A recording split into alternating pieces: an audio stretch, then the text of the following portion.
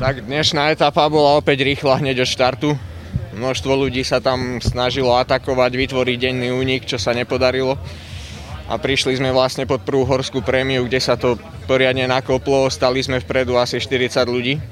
Žlťák pichol a ostal až v poslednej skupine, ktorý potom to dorazil až vlastne na druhej za Štiavnicou, po kopci, po druhej prémii horskej.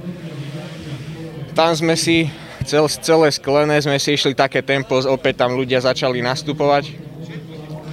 Skvelú robotu robil Martin Haring, ktorý cez sklené odtiahol celý balík a vlastne došiel ten únik, lebo tam ostalo pred nami ešte 15 ľudí a hore na Štiavnicu to došiel.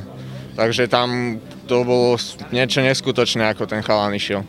Potom si ostatní chalani už v závere vystúpili, lebo naozaj robili celý deň a je pochopiteľné, že už nemali síl na to ostať tam do záveru. Tak predsa sú tu dobrí špurtéri, takže hlavne tie špurtérske týmy, aj keďže sa celkom rozhoduje iba v sekundách, takže všetci chcú špurtovať. Nikto nechce pustiť nejaký veľký únik. Môžu tam odskočiť len naozaj takí, čo včera boli, ja neviem, v druhej, tretej skupine, čo majú už teraz 15 minút celkom. Preto to nechcú púšťať, lebo všade sú tam ľudia z poradia. Konečne som sa cítil lepšie po tých predchádzajúcich 2 etapách. Konečne sa nohy ako tak roztočili, čiže bolo ďaleko lepšie sa mi išlo ako povedzme včera. Nohy išli.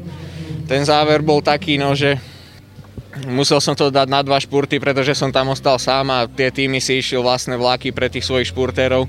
Čiže som musel našpurtovať do tej poslednej zákruty na 700 a nakoniec ešte špurtovať na pásku.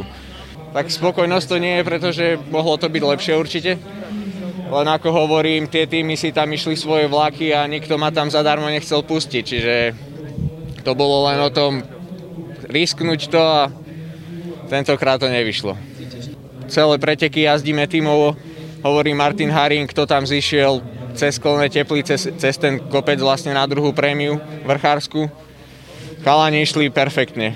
Nemôžem povedať ani slovo na nich zle. Tak zajtra je to taktiež zvonené, ale určite áno, to budeme chcieť doviesť do Skalice. Spravíme všetko preto.